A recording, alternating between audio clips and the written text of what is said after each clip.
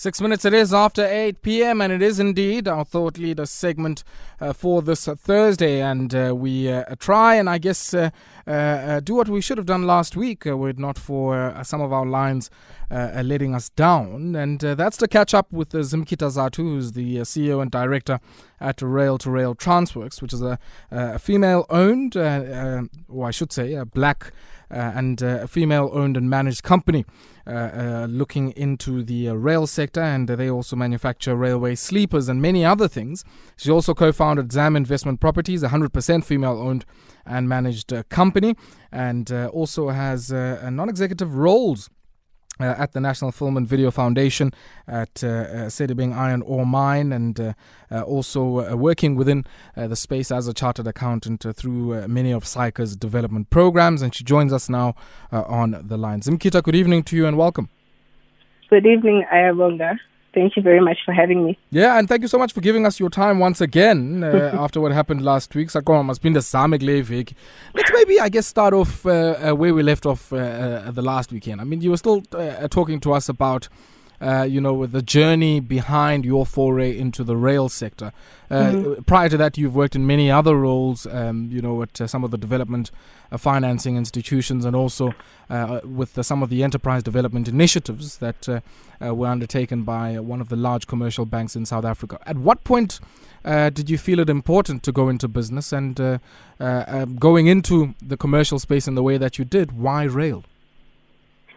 I think the issue of commercialized type of space came to me when I used to be at the IDC, and that's where I kind of understood business on a larger scale, and that's where I got my first bite into manufacturing. And after that, joining PPC, which is also a manufacturing business, I kind of got to understand the importance of that sector in the economy.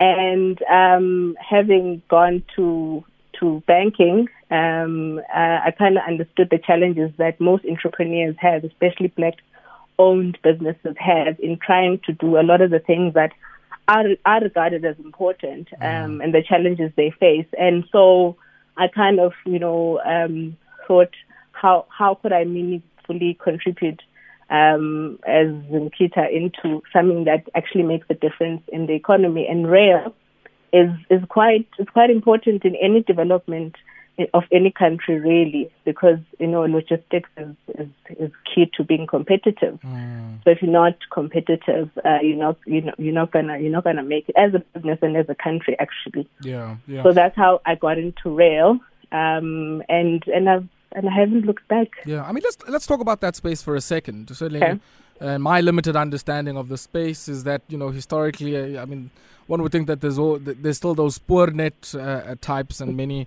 of the older suppliers that would have been the mainstay in this industry, historically a white and male-dominated industry, and one would think that still remains the case in the space. Well, what were some of the challenges that you faced as you made a foray into that space, and also, I guess, in the acquisition in particular now from Avenge, and how did that make your entry into the space easier, or I guess maybe alternatively also more difficult? It was. We've had a tough time, I'm not going to lie. The space is quite monopolized, and it's quite capital intensive as well. So you need to invest a lot in capital, and access to funding as a business, as a new business like ours, as new entrants into the sector, was quite challenging. And a lot of the banks would regard any exposure into public sector as quite being high risk. Now, the problem is that we've got 25,000 odd kilometers of network, and most of that is run by Transnet or PRASA. So they look at the public space and they say, that's a bit risky for us. We all painted with the same brush. And forgetting that Transnet is actually profitable. Does that affect, the cost at which you're able to acquire the capital? Of course. So it was a big factor. And also they would need more, collateral, which we obviously don't have because we are new entrants. But I think I'd have to say Transnet has been quite supportive in trying to elevate smaller black-owned businesses and trying to open up the industry so that those monopolistic kind of tendencies disappear through their supply development initiatives. Okay. So it was difficult, but I'm hoping that for the next person it's not going to be. Zimkhitha, I want us to pause here for a second because we're going to have to take a quick spot break. But when we come back, I want us to talk about the issue you're raising around supply development, but also, you mentioned the kilometers worth of our network. And the big question I'm asking, is that network geared enough to the kind of structural transformation that our economy needs to undertake? It's our Thought Leader segment, and we're speaking to Zimkhitha Zatu. We continue on the other side. 12 minutes it is after 8 p.m. You tuned into our Thought Leader Thursday segment here on Metro FM Talk. And our Thought Leader on this Thursday is Zimkhitha Zatu. She's the CEO and Director at Rail Transworks. And speaking to us about some of the challenges and, of course, the market structure questions within the rail sector, which is a critical connecting and network sector for many of our primary industries, least of all our mining sector. And if you also think about how we're able to keep the lights on, much of the coal that feeds into those large power stations at Eskom it happens to be transported via rail. I mean, some of it, if you think in the Northern Cape, some of the zinc that is exported through I think Saldanha Bay and many other places in that neck of the woods. A lot of that happening through the rail sector. And critically, of course, some of our SOEs like Transnet playing a very, very crucial role in that space. Now, Zimkhitha, the other thing I want us to talk about is with that strong historic role in transporting minerals from mines straight through to, our ports and harbors for export. Have we created a system in terms of where the rail infrastructure is that really reinforces this dominant reliance on minerals in our economy? And, if so, how do we think differently about really the positioning of our rail sector to be able to support other sectors of the economy? I'm thinking manufacturing, I'm thinking, the tourism sector, maybe in the space of passenger rail, but many other sectors that probably, if you think of them in relation to mining and how we generate our energy, that are a bit more climate sensitive and probably more ecologically less impactful on the environment. What are some of your thoughts on that? Sure, that's a loaded question. So I think the first thing to note is that the network is really geared, and I suppose because of the history, it's geared towards transporting a lot of minerals out into the rest of the world. So the network that Transnet runs, you've got the biggest, I think, is the exposure to coal and iron ore, which is the Richards Bay and the Saldanha that you mentioned. We've also got some exposure to just general freight. And so that is really just because of historical construct where most of the zinc and the iron ores and the coal are being exported. And from an efficiency point of view, rail, in terms of transporting such large millions of tons, has been found to be the most affordable and the most efficient in terms of emissions to do that. So economies such as Australia and the US have large networks geared especially to do this. And in the value chain of rail itself, you've got there's a lot of services and manufacturing that supports that. You kind of need the base, and then you need the value chain to also play its part. So rail is quite important in terms of supporting and making sure that you've got an efficient manufacturing chain that is able to support, and a services chain that's able to support it. And there's also an IT element and a technology element that goes into rail that people may not realize, because where rail is going, you've got fiber that runs along those rail lines. And there's opportunities for Transnet to use the 22,000 kilometers that it operates to be able to get another revenue stream through technology. So how would that work? I mean, would ISPs and telcos piggyback on the existing fiber infrastructure that's linked to Transnet's rail network? Correct. So it would run along the rail system, and they've started that already. It's just not at the scale that it needs to be. So Transnet could sell that to telcos, could sell that to communities, and the impact, I think, because some of the places that Transnet touches, nobody else goes there. They are really literally especially there in the Northern Cape. Correct. They are in the middle of nowhere. So there's opportunities for those communities to be connected to the rest of the world through using technology and rail to be able to access the rest of the world, and opportunities as well. And of course, I would think that presents opportunities for yourselves. I mean, you guys provide maintenance, you put together sleepers and all manner of other things in support of Transnet's 22,000 kilometers worth of rail networks. I mean, what opportunities operationally would these present for yourselves? So we've looked into, when we acquired Avenge Rail, it's really been, it used to be just a hard infrastructure maintenance business.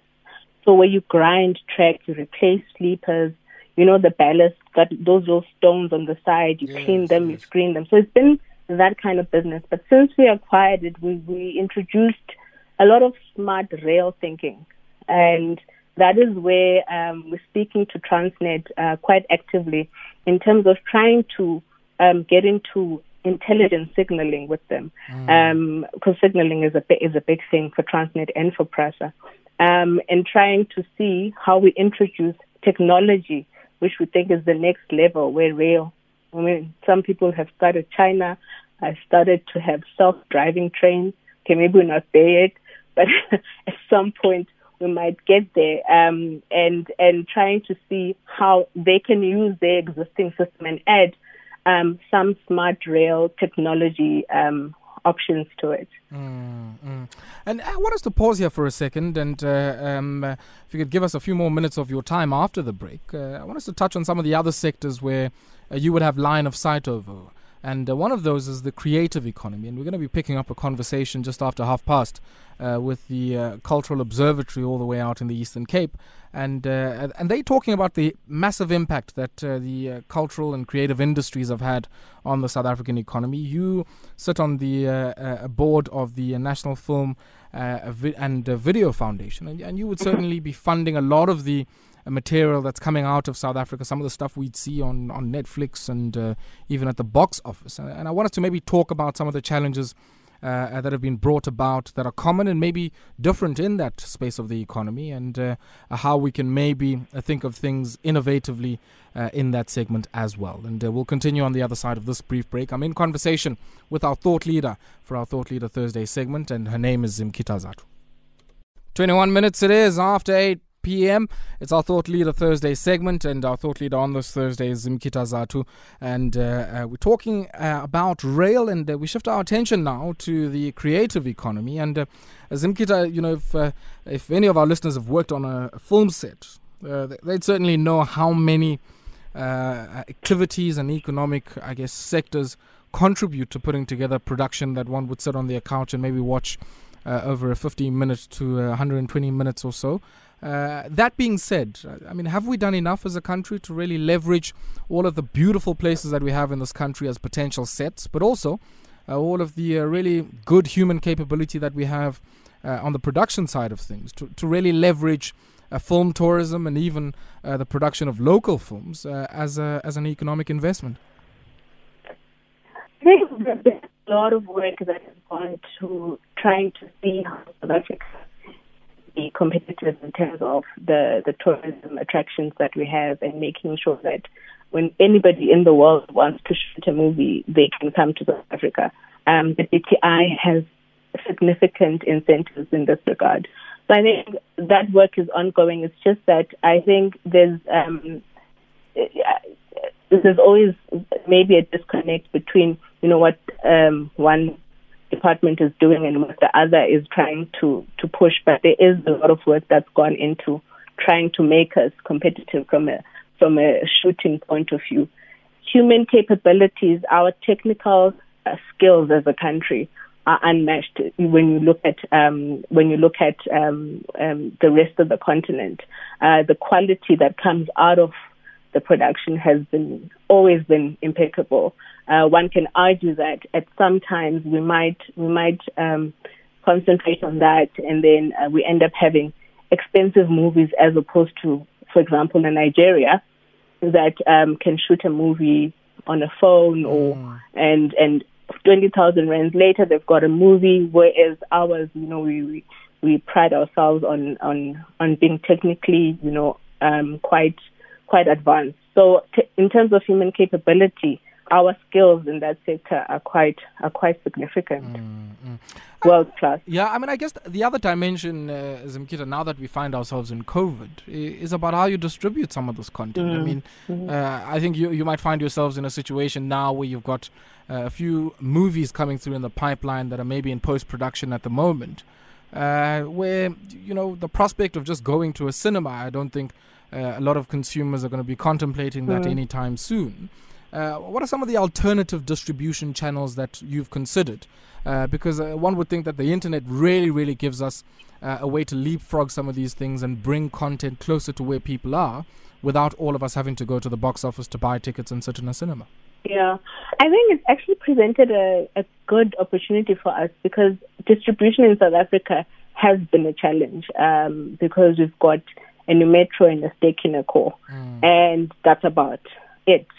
We haven't really been flexible in how we distribute some of the content. For example, I go back again to Nigeria. They don't have those distributors. They just go straight to DVD. You get a DVD for 5 rand on the street and it's done. And so this has presented an opportunity for us because we've never really quite, supported that kind of monopolistic again type of distribution. So this has given us an opportunity to think outside the box in terms of how we distribute. One of the things that we've talked about, we've talked about as NFCF, is to try and set up a portal where producers can distribute some of their content around the world. So that has been in the works for a while. So we set it up. We negotiate with the producers. And someone can log in and buy some time to watch the movie and so forth. We've looked at recently. We've looked at maybe going back to what were they called when you go in a car, sit in a car and watch a movie. Those drive-in cinemas, drive-in rooftop type cinemas, Correct. We've talked about that and finding young entrepreneurs that can maybe revive that kind of a sector, because from a safety point of view, because of the challenges that we're having now, that's a bit safer than going to a cinema because you get to sit in your car. We've looked at other platforms. So we normally fund just normal feature films. Now we're looking at funding shorter films that can be distributed to your Netflix and so forth. So while it has been difficult for the producers and some of the people that are involved in film, there are definitely opportunities to try and see how we can break down some of these walls in terms of getting the content distributed. And I guess maybe then the last question is, when we think about institutions like that, I was talking about the Land Bank and talking to some folk yesterday on this platform. And, if I add to that the slew of bad news that comes through from the likes of Denel and many of our other institutions that are finding themselves against the ropes, if I can use that a turn of phrase from the world of boxing. But from where you're sitting, having worked at the IDC, you also sit on the board of SAFCOL as well, which is a very interesting, SOE in the forestry space. And maybe one of these days here on Metro FM Talk, we want to talk to that. But what are some of the real challenges that you're seeing in that landscape with where we are now with, the onset of a medical and a financial crisis? So on the one end, yes, the challenges, but then on the other, I would also think that there are some opportunities as well. I think the challenges are well known and well articulated and documented. There's challenges of efficiency, there's challenges of leakage, whether you call it corruption or whatever you want to call it. I think those are well known. But I think, certainly in my in my experience in the limited SOEs that I've been involved in, there's a lot of skill in these SOEs. There's a lot of, human capital, and there's a lot of people that actually do know what they're doing. And once that's used correctly to try and, because, take our business, the rail business, were it not for the support that we get from Transnet and them forcing us sometimes to say, no, but you must use, when you go to an area like this, you must use local labor, this percentage of local labor, those kind of things. So that's the power of having an SOE, that they can force and they can really try and change the landscape economically. That's the power that they have. And I guess in some cases, private players, either it's not in their interest or even in their sort of realm of considerations to even prompt something like that. Correct, and that's the role of an SOE, but they also need to be sustainable in order to do that. And sometimes that people always say, do they have a commercial mandate? Some of them, or do they have a developmental mandate? You can have both, really. But the thing is that you need to be efficient. You need to be sustainable as well. So they've got that opportunity to really try and transform this economy if the leadership is there. Zimkhitha Zatu, thank you very much for your time. Siyabulela kakhulu for taking time out to join us. Ubuchilo last week bang mama kaZimi. Wasibusela kuZimi, and thank you very much for taking time out to speak to us. Thank you. I am welcome. That is Zimkhitha Zatu, the CEO and director at Rail to Rail, speaking to us this evening as our thought leader on this Thursday. We're going to